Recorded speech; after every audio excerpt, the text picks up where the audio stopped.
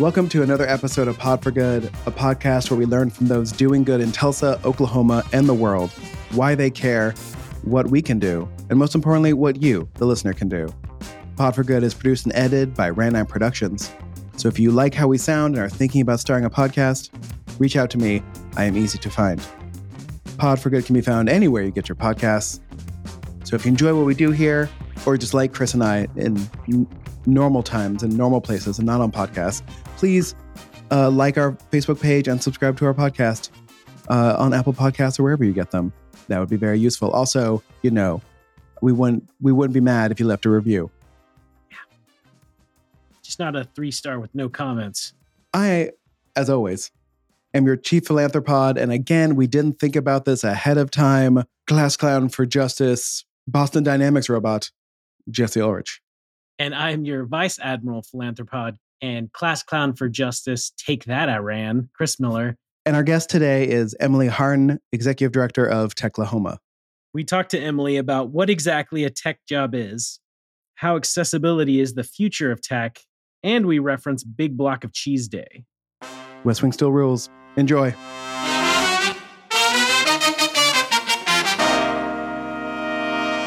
We are very excited to have Emily from Techlahoma on the podcast today. Emily, how are you doing? Doing good. Excited to be here. I was listening to your podcast earlier, and I'm honored to be listed among the names before with everyone from Tyrance Billingsley to Lindsay from Right On Fundraising. I'm pretty excited to be here. I'm realizing we're collecting like an MVP, the MVPs of 36 Degrees North on this podcast. There you go. Honored to be here for that. The more places we talk to who have Tyrants on their board, it makes me realize why it's impossible to get in touch with him. I'm like, this guy is doing too much. You also have Mikhail Vaughn on your board, another yes, we do. Pod for Good alum and just decent human being doing good work. So shout out to Mikhail. Yeah, Mikhail is amazing. But back to you, our current amazing guest. So real briefly, and I will say your website does a very good job of just nailing the description of this, but for our listeners, tell us what Techlahoma does. What does Techlahoma not do is the real question. Mm. So we are a nonprofit. We connect people interested in tech across the state. We do that through education, connection, and opportunity. So what that really means is we have 3 conferences a year. We have 20 plus user groups that meet monthly to talk about things from like OKC Sharp, which is one of our user groups, to Tulsa Web Devs, to Tulsa Game Devs. We also have a Slack community of over 6,000 people where you can message someone and say, hey, I have a problem with my code. Can you help? And they will help you. Or, hey, I've never had a job in tech before. What should my resume look like? How should I do this?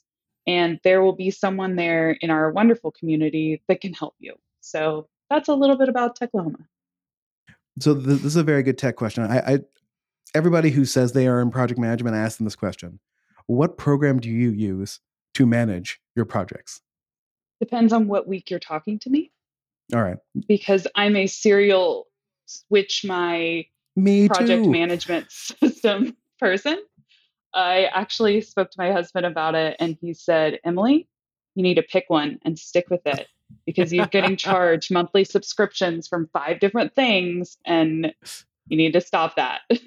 And I said, you're right. That's fair. So I'm currently using Asana, but we also have a CRM system. We also use Google Drive. We also use Slack integrations. There's lots and lots of things together. Yeah, I mean, that's the real problem is, and maybe this is where eventually Microsoft will just beat us all into submission. Like, Slack is great, like Trello is great, Asana is great. The problem is you're always going to have to leave that program to do a certain thing. And like, if Google was smart, and they're not, because if they were smart, they would have stuck to one chat program over the last decade and not just kept coming up with new ones that everyone hated. They have the same name. Yeah. Yeah, it's now Google Meets now. I'm like, okay, stop. Wait, what's the difference between Meets and Duo? Nothing. They just merged them, actually. Great question. Great question. Duos for two people, hence the term duo. And they're like, right. Well, what if you want to have more people on Duo? I needed a separate application to call a third person. Yeah. Right. I mean, then you'd need Google Trio, obviously. Just keep adding. Google several. What Google should have done is, and they actually kind of have a version of this now somewhere, I can't remember what it's called, but they should have built a sort of project management tool into Google Drive. That would have been very helpful because you're always leaving it to keep track of what's in it.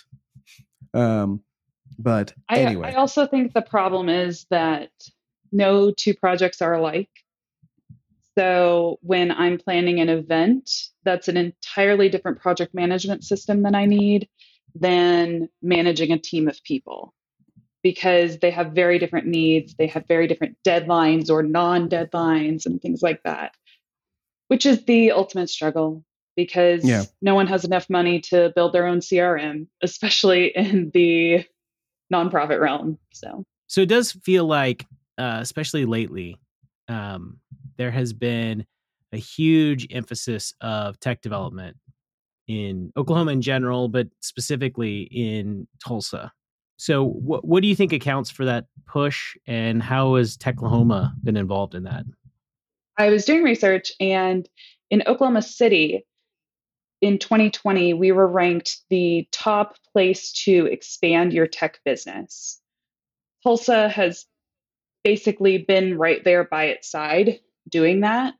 I think we as a Techlahoma, a Oklahoma-based organization, we hit Oklahoma City and Tulsa and hopefully everywhere in between.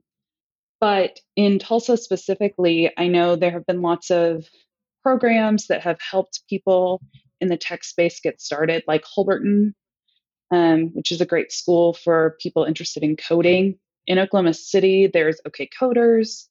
There's also a program that we are going to be launching in January 2023 with OK Coders in Oklahoma City and a group called The Verge, Oklahoma City. And it's going to be a 6-month boot camp followed by a 4-month paid apprenticeship program that's going to kind of help that pipeline of people that are interested in tech but don't have enough experience to get a job to hit that job. The demand is there. We just really have to try and meet that demand. So I know that there is kind of I'll say a tech corridor of downtown that's trying to develop where Holberton is, and where 36 Degrees is going to be moving. An important question that came up on a previous podcast: what do you think it should be named? What do I think the area should be named? Yeah. Yes. Ooh. Yeah. There was some real back and forth on that. What was it? One was like the warehouse district. Yeah. One was Innovation Station. Yeah. Okay. So I mentioned earlier before we started recording that I am a very punny person. That's just where my mind goes. And I'm also, while I did not come up with the name Techlahoma, I am biased towards it. So I would vote for Tekla Tulsa or something along those lines. Yeah. I could also see the tech district. We in Techlahoma, we always struggle with, do we say Tulsa Tech?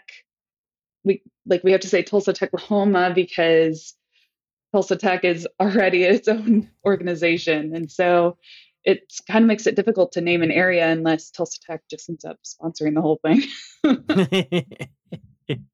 They really should at this point. Yeah, it's naming that district is going to be difficult. They'll come up with something. There's got to be some historical fact about one of those buildings that we can use in the name. Tulsa. I'm just saying. The one without the train bridge area is what I'll call it. The area where I will be every day when 36 moves over there. Yeah. So, speaking of the move of 36 Degrees North, so do you get to be involved at all with or get much scoop on what they're planning and the build out? Not gonna say I don't eavesdrop because I'm pretty close to the 36 staff, but We haven't directly been involved. We have indicated some interest that we'd like to talk about potentially having a Techlahoma space there. Techlahoma does have a formal partnership with 36 Degrees North. So we have been having meetings here at very minimum every 2 weeks, just meeting and kind of working with the people in 36 and encouraging them to look into their tech side of things and encouraging our Techlahoma people to look into working out of 36.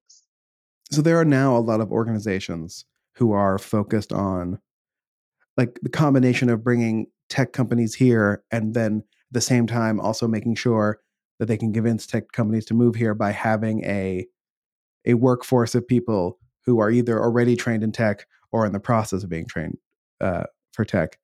My my not concern, but my question has always been how do you know what to train people in before you get the companies here? Like, how do you give people, I know like tech, just like every other industry, goes in waves between either wanting specific knowledge or wanting generalists who can be trained. And so I guess the way Techlahoma is sort of designed, I imagine it's sort of easier for you to answer this question than people who are trying to bring actual companies here. But when people come to you and they're like, well, I want to get into tech, I don't know where to start. What should I start with? What do you say? So we tend to focus on a web developer role. There are additional roles that obviously we do consider tech, but Techlahoma was founded with Tulsa Web Devs, a user group, and Oklahoma City Web Devs user groups deciding, hey, we're doing some similar stuff here. Let's kind of combine together and work together. The Thunder Plains conference in Oklahoma City actually predates the founding of Techlahoma. So it's everything had kind of been combining towards web developers in Oklahoma connecting. So that's mostly where we focus. In terms of specifics with web development, we talk to a lot of recruiting agencies because they're going to have their hand in that pot and know more about what's going on. We have been seeing a need for a little more back end web development than front end web development. And a lot of companies looking for more mid level and senior level web developers. And Techlahoma is trying to kind of bridge that gap because junior web developers are going to be mid level and senior quicker than you know it. And so we're really trying to teach our companies that we work with and speak to them about the capabilities of people. It depends on the person and not on their particular skill level. And so that's kind of what Techlahoma has been working on in terms of working on that pipeline. So when you're talking about web development, because like I feel like every couple of weeks I read a story about another new like website or program that's designed to build your website for you without you having to do much.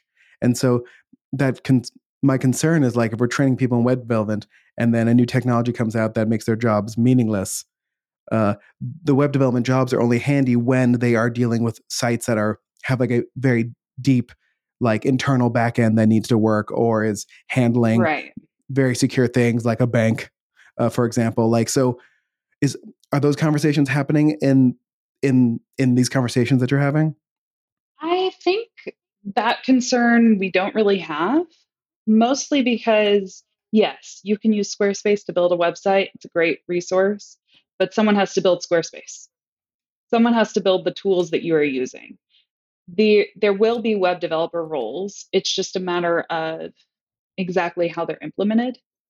It's kind of like how I've been picturing customer service roles in terms of like places like Walmart and Reesers and grocery stores where you're seeing more self checkouts. There's still going to need to be someone there to interact with the customers when something goes wrong because it inevitably will. So, in terms of web developers, we are in at least my lifetime, I think web developers will be necessary. I can see in the future with AI potentially allowing some sort of way to not need web developers, but that is decently far out in my current view. I tried one of those AI website builders and it was not great and it was expensive. I'm like, Yeah. yeah, it'd be great not to have to do any of this myself. One, I don't have that much money. And two, I'm like, it looks okay. Like Yeah. there's some things human beings are just like, some things are done on instinct and feel when it comes to a website, like how a website functions and how it Right. flows. Right. Mhm. And AI is not going to be able to get there immediately. Yeah. So what? you're Yeah. mostly talking about UX, UI. So user experience and user interface. That also leans heavily into the web developer role. And that's something Techlahoma connects to pretty often as well. We have a Tulsa UX group that meets monthly, and we have a conference called UXOK every year that's purely designed for user experience and user interface. And I think that's the thing that's hard to put your finger on. And it's hard for a computer to really understand what to do. I was told once by someone who had a tech job that I would have been a great UI UX person because I'm always like, this could be easier. Why are we making this so hard on people? It's like, well, Yeah. there are jobs for people who do that. And I'm like, well, it's too late now. But yeah, I mean, the way programs operate is fascinating to me. And there's a technology component, of course, to it as someone is programming it. But then there's also the part where like the people who are going to use it have input, but don't know how to explain that input to the person programming the thing. Mm-hmm. And that's still the breakdown where, we're going to have until we build a generation of programmers who are also, users of said thing. I have a client that's in the tech biz. And so I hear a lot about, all the hashtag keywords we all hear, like the blockchain and AI and blah, blah, blah. And I'm like, I'm wondering what sometimes a new technology sort of comes out of nowhere and like takes over our life for a little while as we learn about it and as it gets disseminated into all the different things. What do you see coming next? Because I feel like there's a lot of energy on AI. There's a lot of energy on, weird crypto banking things. But I feel like the next thing's going to be almost like smaller in a way. Wow. That is a great question. I think we need a great question drop for this podcast. Yeah, you need a sound effect. Like, yeah, great that was a great question. Yeah. I think I'm just going to use that now. I was going to use you doing that now as the drop. So. Oh no. Okay, so there is a bar downtown where I actually met Chris called Aru. Mm-hmm. Aru. That's Aru. Aru. We are very good at pronouncing this bar. And it is a VR bar. And I think virtual reality is something that people are going to start using in more of a personal entertainment way. I don't view it as necessarily a replacement for all of the physical in-person things that we do, but I do think it helps significantly with accessibility. Accessibility has been a huge trend that I've seen uptick lately, from having captions on your photos and like alt image titles to making sure everything's going to work with readers, screen readers. Even, gosh, a couple of years ago, I saw there are Starbucks that they can pop up on the digital menu as you're driving through and sign with you so that you can, order your coffee through the drive-through with sign language, which is really cool. Accessibility was basically an entire track of our most recent conference. And we had to cut it down because we could have had maybe like 3 tracks that were all accessibility. So I think that's probably going to be the future. I think with COVID, a lot of people realized the value in some of those things like virtually meeting and working from home and all those wonderful things. So that's the future I see coming. And I think it's just going to solidify itself more and more as a necessity. So you mentioned your conferences a couple times. Can you tell us more specifically about what the conferences are and just give a little bit of details on them? Sure. So Thunder Plains was our most recent conference. It's a regional conference. It started out in 2013. It is a web developer conference. So it has anywhere from 2 to 3 tracks, depending on the year. It's always in Oklahoma City. We have a keynote. Typically, our most recent keynote was Kent C. Dodds, who was one of the co-founders of the Remix software, which, if you are not in development, might mean absolutely nothing to you.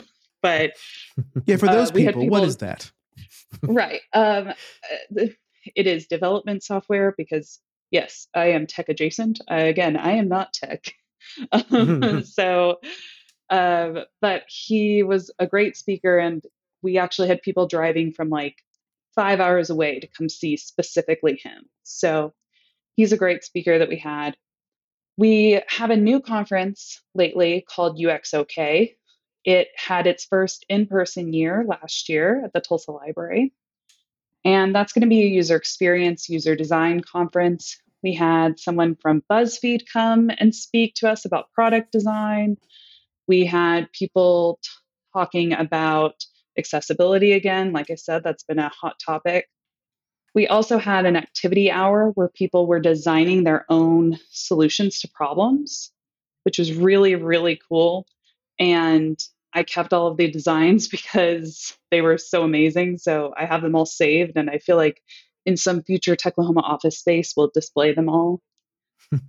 And 200 OK, which is our Always Tulsa conference, is a web developer conference. It's going to be in May 2023. We are talking to Holberton about having it at their space. So that's going to be pretty neat for our students the Holberton students to enjoy and the Techlahoma members to enjoy, and kind of get integrated over into the potential Tekla Tulsa space. Very cool. If you ever need, make it happen. Yeah. If you ever need an hour filler live podcast, let us know. Chris and I are happy to show up. I was already thinking about that and thinking that should happen. So we will be talking soon. Yeah. I'm happy to walk people through the technology aspect of how to record a live podcast and how stressful it is. But then the Holborn space does make it a little easier. Plus, Jesse, you can try for the next 4 or 5 months to get Tyrants on the show for that, and then fail when you can't get enough time. Yeah.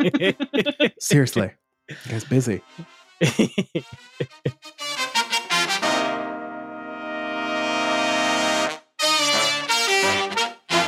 If you're like me, you might hear estate planning and go, "Ugh, gross." You might think to yourself, "I'm not sure why I'd bother with that. Estate planning is only for the uber rich." Tallgrass begs to differ. Tallgrass founding attorneys Laurel and Riley think everyone should have an estate plan. They know estate planning seems untouchable to a lot of folks, like something you have to do inside a stuffy law firm of Stuffy McLawyer Pants Esquire. But I promise you, Tallgrass is nothing like that. For one, they work out of their home so their clients can feel at home. They obsess, because they're nerds, over making clients feel like they belong and are supposed to be there. Also, their kids might make an appearance. They will take time to answer all of your questions, even the uncomfortable ones. They will work relentlessly to make sure your plan's exactly what you need to feel secure and at peace. So if you've been putting off planning for what's going to happen after you've gone, it's time for you to give Tallgrass a call at 918-770-8940 and start your plan today. Or visit their website at tallgrassestatePlanning.com and schedule a free initial consultation. For free! It's right there on the website. And of course, there's more, because this is a podcast ad. If you tell them you're a Pod for Good listener, they're going to take 25% off their service fees. Just tell them Pod for Good sent you. Stop thinking estate planning isn't for you and give Tallgrass a call today at 918-770-8940 or on their website, which I'm not going to read out to you again. It's in our show notes. Thank you, Tallgrass. I mean, this is kind of a standard question, but I feel like it's important to ask, which is, especially during these COVID years when a lot of people started to, take a moment and actually think about the work they do and whether they enjoyed it and whether it was fulfilling to them, or if they were, maybe since they had the time at home to learn a new skill. Like, have you seen a lot of people of different ages and different backgrounds sort of joining the Techlahoma space? Yes. I'm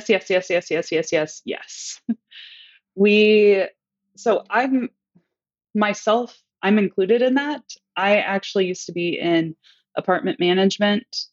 And then I had some medical things happen and basically didn't want to work in an office anymore. And so March 2020 is right when I started to feel better, which was, a great time to start to feel better and ready to go outside and hang out with people. So then 6 months later, I ended up starting with Techlahoma as a community manager. And it was because I was like, tech, that's steady. That's definitely going to be around for a while. I'm sure I can do something with that. And I was interested in nonprofit. So that's my own biased opinion. I've also seen, since I've started in the past couple of years, there have been people that have come from an engineering background coming into tech, including our president from 2021, Kendall Wirtz. There are people coming from teaching into tech. That is fairly common. And a lot of people are realizing their passion, their little side gig that they were doing with tech, they really want to work on that full time. And so working on that full time, they are going to reevaluate their priorities and focusing in on tech. Tech is a big phrase. Tech means a lot of things, but I think people have realized the value of tech through COVID. And I think that has kind of helped people make their decisions and help people decide what's important to them. And tech has a very good longevity and also ability to work from home a lot, ability to spend more time with your family, ability to take a day off and work remote and work in a different state if you're interested when you're hanging out with your friends, that kind of thing. Do you find yourself or Techlahoma interacting with a lot of the other technology and technology adjacent organizations in Tulsa and Oklahoma? Yes, that is our favorite thing to do. Oklahoma Women in Technology is a big one. So Oklahoma Women in Tech, I'm part of, and then Techlahoma is starting to do more partnerships with. And they focus mostly on women and non-binary children up to age 18 and providing scholarships for them going into a STEM field for college, which is a really cool program. They also provide professional networking for women and non-binary people or those who support women and non-binary people in different venues and networking events. Another group that we partner up with is Urban Coders Guild, like you mentioned before with Michael Vaughn. They actually hosted our UX OK after party last year. So we definitely partner up with them a lot. 36 Degrees North, like I mentioned, is a full partner with Techlahoma. We also are starting to work with a few different groups. TechSoup is a company that provides discounts to nonprofits, and TechSoup Connects is a program that I'm going to be starting up. I kind of had a pre-run this year one time, but it's a group that's going to be discussing how to manage a nonprofit and the tech you can use to do so. Right On Fundraising, that again, that's a group that we partnered up with, and they helped us apply for grants. So that was a good opportunity. I am positive I am missing a few, but we partner up with as many organizations as they offer because we love to partner up with other organizations. Being a nonprofit, you hate being alone. So you need to connect to everyone else.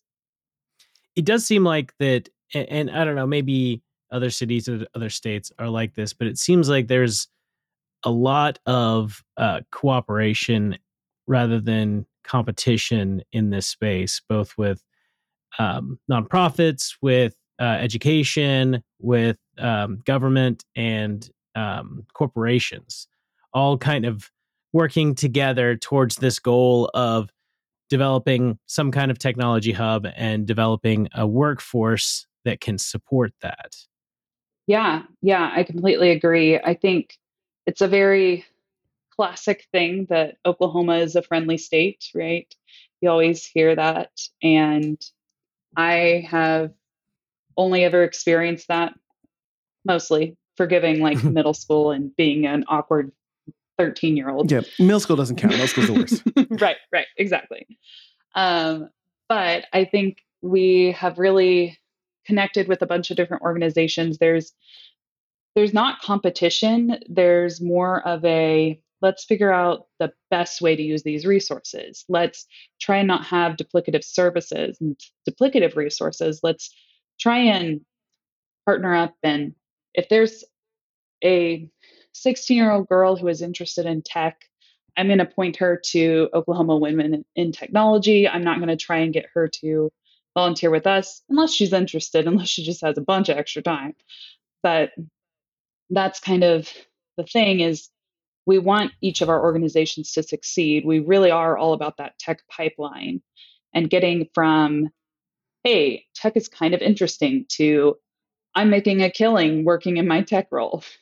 So we want everyone to hit that pipeline. Do you know if, I feel like, because a lot of times when cities try to do, like, bring certain kinds of businesses to there's always those problems of like getting all the organizations to work together. And I'm wondering if you know, like, the history of the places that are tech hubs, that are sort of the original tech hubs, like the San Francisco types. Like, did they do things in like the 70s and 80s to make themselves those places? Or did things just happen naturally there, and so they became tech hubs? And if that's the case, how do cities like Tulsa compete with sort of the bizarre confluence of events that lead to big tech sectors showing up in places? I think that you overestimate the education that I have on that topic. However, I can definitely chat a little bit about it. I think most of the companies were trying to hit that beachside location or California because you had a large population there, right? Having a large population means you're going to have a large labor pool. In Tulsa, we obviously aren't as big as San Francisco, Silicon Valley, all that good stuff. And I think I don't see communities pulling together as much as I have seen in Oklahoma. I really don't. I think the fact that there was the way Techlahoma started was a Tulsa user group and an Oklahoma City user group realizing we're doing the same thing, let's work together, let's start a nonprofit, really speaks to that fact. And Techlahoma itself was entirely volunteer run until September 2020. And they were hosting 2 conferences a year. They were hosting 20 plus user groups a month. And having that entirely volunteer run really speaks to the people and their involvement and their commitment to their community and not just to themselves. And another question that you won't be able to answer. I'm just going to keep throwing you questions you can't answer. I do know pi up to like 10 digits. I can do that. All one. right. Ooh. Listen, we'll save that for the end. So hold on that thought. In your conversations I can only think of 7 right now, so you got me there. I can think of 2. In your conversations with all these different groups and whatnot, I imagine there's a similar frustration, which is like trying to develop a tech sector here requires a workforce that is well educated and trained. And Tulsa and Oklahoma City and the state of Oklahoma as a whole is fighting against itself to educate our children in schools publicly well. And I guess my question is this, like, if those conversations are happening, which I imagine they are, how do especially nonprofits stay out of the political morass that is public education in the state of Oklahoma? That's my question. That's what I'm going with. That is another great question. Great question. Great question. Another great question. Great question. Great question. The way that Techlahoma handles this is very much, how can Techlahoma help educate students about all things STEAM? And I say STEAM meaning science, technology, engineering, arts, and math. Arts is a new one. It used to be STEM. So throwing that out there. But Techlahoma focuses on how we can educate our students, not how that education is happening. So if it has to come from external resources, not purely from students in the classroom, we are trying to supplement that as much as we can. I say that while Techlahoma is mostly focused on an 18 plus crowd, we partner up with other organizations to assist with students in classrooms. We also have a bunch of speakers that are part of Techlahoma that will come and talk to a class about what it's like to have a job in tech. I was talking to a teacher today that wants to have some speakers in Oklahoma City talk about what it's like to be in tech. Oklahoma Women in Technology and Urban Coders Guild are the two organizations that I always steer people to if they're students in tech. But it's mostly a how can we get the students educated and less of the way that education happens via funding or political choices. So I guess we should have asked this question first, but I think it's actually better to ask it now, which is how would you define what a tech job is now? We're all using technology now, right? We're all Zooming. Sorry, Skype. You lost that one. Like Google we Meets? all Google no. Teams. It's Teams. All right. WebEx? No. I can't believe BOK uses WebEx. Like, come on, guys. We don't anymore. But, okay, good. Yeah. I tried using WebEx once. I'm like, this is insane. I'm sorry. But like, so what do I define a tech job? Because like, I mean, like when I was in high school, I was like, I don't want to be at a job where I'm at a desk all day. Ironically, now I'm at a desk all day. And every job I've had, I've been at a desk all day pretty much. And a lot of times I am interacting with technology. I'm not programming necessarily, but there have been times when I've been very involved in like the development of something. And so I guess the question is like, where do you cut off what a tech job is or isn't? That is another great question. Great question. I think that basically I have a personal opinion, and then there's the consensus of the Techlahoma population, which I can kind of speak to as well. So the Techlahoma population, in essence, would basically say if you are doing any sort of web development, if your product is entirely virtual, then you are probably in tech, right? If you are creating a website, if you're creating a design, if you are a project manager that's entirely dealing with virtual items, virtual to-do lists, you're probably in tech. I actually gave a speech today in my Toastmasters group about how I personally think every company is a tech company. Because if you treat every company like a tech company, you're really going to get the best use of technology in your organization. Because every company is going to touch a piece of tech. Even the doctor's office, when you go there and the doctor is uploading all of your information to MyChart or whatever service you're using, or you're sitting in the waiting room and there's a TV playing and it's playing the local news. That job is tech, right? There is tech literally everywhere. If you use an iPad that has a Square app on it, you are using tech to accept your money. And that's why I personally think every company is a tech company. I think that within Techlahoma, there would probably be some discourse about that because there definitely is techier companies and tech adjacent companies. But I think there's a definite lean towards most organizations, most people actually having more of a tech role than they think they do.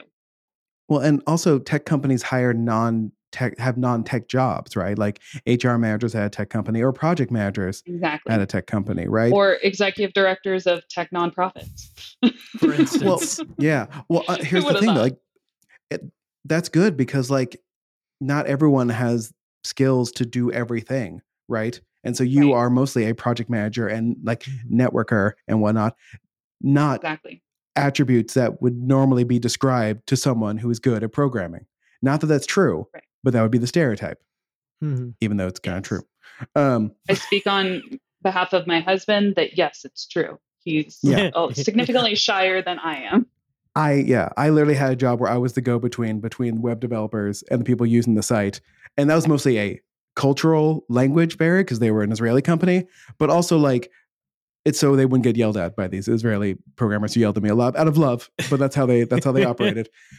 But I mean, that was a tech job, right? Like I learned a lot about WordPress, which is what their system was built off of. I don't know how to do the back end, I guess, the programming behind WordPress, but I know how to do a WordPress, right? So, well, I'll tell you, when I was looking on what to do, when I was trying to figure out what to do with my life before I had this job with Techlahoma, I started out on Free Code Camp and I learned how to do HTML and CSS. And I was like, okay, maybe I can do this. And then I started in on JavaScript and I said, absolutely not. This is not for me. Yeah. But all my friends and my husband are all in tech. And so I knew I could connect to people that are in that area. Mm-hmm. It drives me nuts that there's JavaScript and then Java as a separate thing. I'm like, that's dumb. Just pick another name. I'm proud of you for knowing those are different things because when I first started, I may have said some things that were incorrect and referred to Java and JavaScript as the same. And people are like, no. I'm like, all right. So like, I mean, like it's a big controversy. It's a controversy of Java's own making. So blame Java for that. Java, I think, listen, I might be wrong. Internet, get in the comments. I think JavaScript came first. And if so, why would you call yourself something that's one word of a thing that already exists? I'm not going to associate myself with that comment because I don't know the answer. Okay. Yeah. And you don't want to listen. It results in a fight in the Slack channel. That audience. Yeah. If I'm wrong, this is a chance for our 30 listeners to send us a message and tell me I'm wrong. Why don't you just start a GIF discussion while you're at it? Yeah. Oh, we actually have a pin that I pass out at most of our conferences now that say it's pronounced GIF. And then it's up to the person to decide how they want to do it. I told you I have mostly visual puns. And so that's the best I can describe it. Mm-hmm. That debate cracks me up. But I think most large companies, I worked for one of the largest employers, in Oklahoma. And I think if you talk to most of the executives there, they would agree with you that they're now more of a tech company, even though, they've been a bank for 100 years. And I think part of that is that most companies are realizing that their most valuable resource is data. And that's part of tech. That's data allows them to serve their customers better. It allows them to find more customers. It allows them to find fraudulent activity. I mean, data is incredibly valuable. And the faster companies are realizing that that's their most valuable resource and putting more resources into that, it's going to lean the majority of corporations into becoming more of a tech companies that just happen to specialize in, finance or manufacturing or whatever. I completely agree. My husband works at One Gas along with like half of my friends, and they are all in IT. I have never actually met anyone who has anything to do with the actual pipeline of anything. It is only people that are working on the contracts, are working on making sure we have all the papers safe, making sure everyone knows where the pipelines are that were created in 1920 and taking those documents and putting them into 2022 standard and that kind of thing. And those kind of services are essential, but they're not what you would think of when you think of Oklahoma Natural Gas or One Gas. Mm-hmm. I would like technology to be involved in the handling of natural gas personally. So agree. Yeah. Let's not wing that, please. No. It's like, yeah, it's fine. It'll be fine. If it was good enough for Pappy, it's good enough for you. I love arguing with old people about technology. Is it 411? 411 dig? Make sure Yeah. follow that line. That's right. Well, so before we go, give our audience and the world, what are the best ways people can help and support Techlahoma? I don't want to be asking for money, but basically that's one of the biggest things. We Feel fine. only have Always ask for money. Yeah. Yeah, that's what I've basically learned. My entire job is asking for money.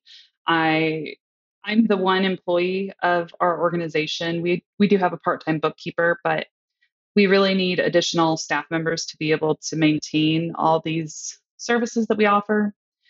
In addition, we always are looking for volunteers. So you can volunteer as little as making a social media post for us for one day to running an entire conference. Like anything in between, we are always looking for people. I don't know when this is getting published, but we also have user group applications being open right now. So new user groups can start up, and coming and joining a user group and just listening and learning a little bit about what we're doing is a great way to get connected. You can also go to techlahoma.org and join our Slack community. Joining that Slack community puts you in connection with the 6,000 plus other people that are already there.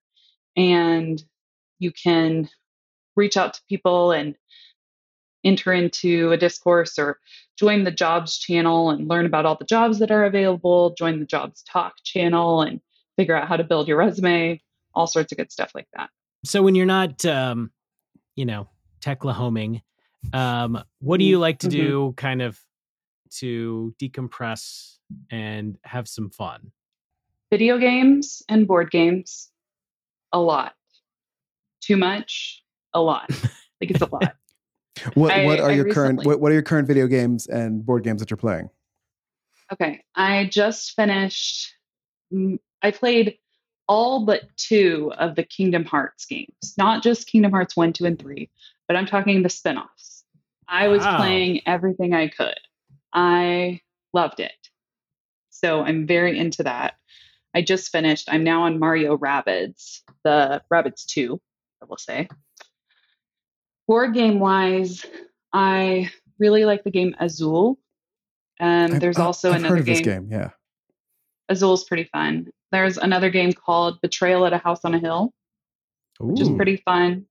And we finished playing the Legacy version a few months ago, and the Legacy version is a one-time playthrough.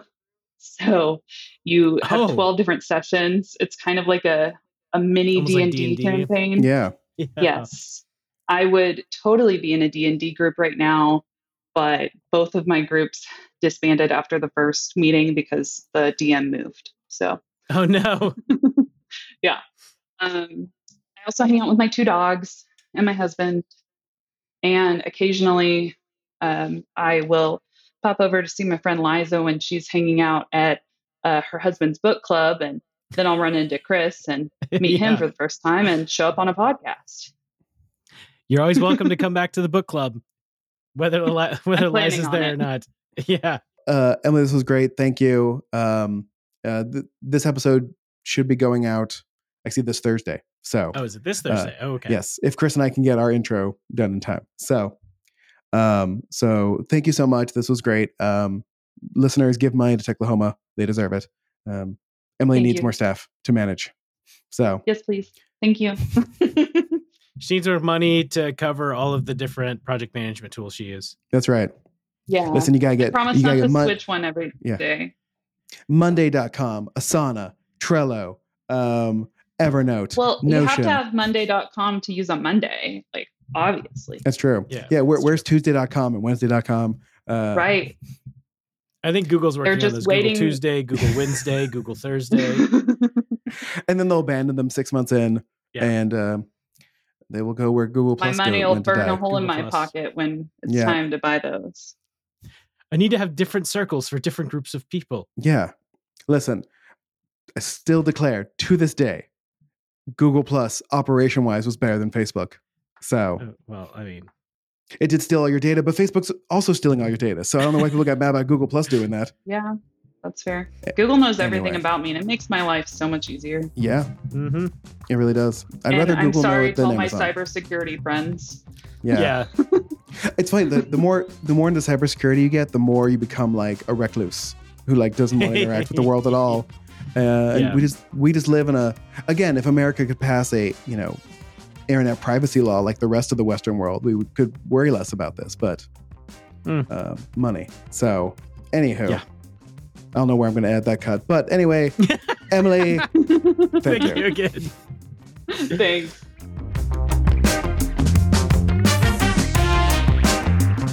Thank you all for listening to our episode with Emily. If you have not checked out Techlahoma's website or have not joined their Slack channel, go ahead and do it. There's some amazing things in there. And always remember, we are all users of technology. We can all make it better. Pod for Good. Please make sure to like and subscribe to this podcast, please.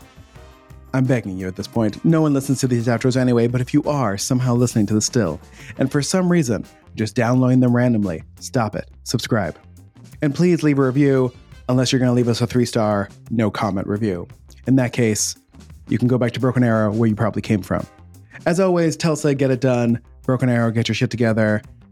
And stay safe out there in the 70-degree December weather.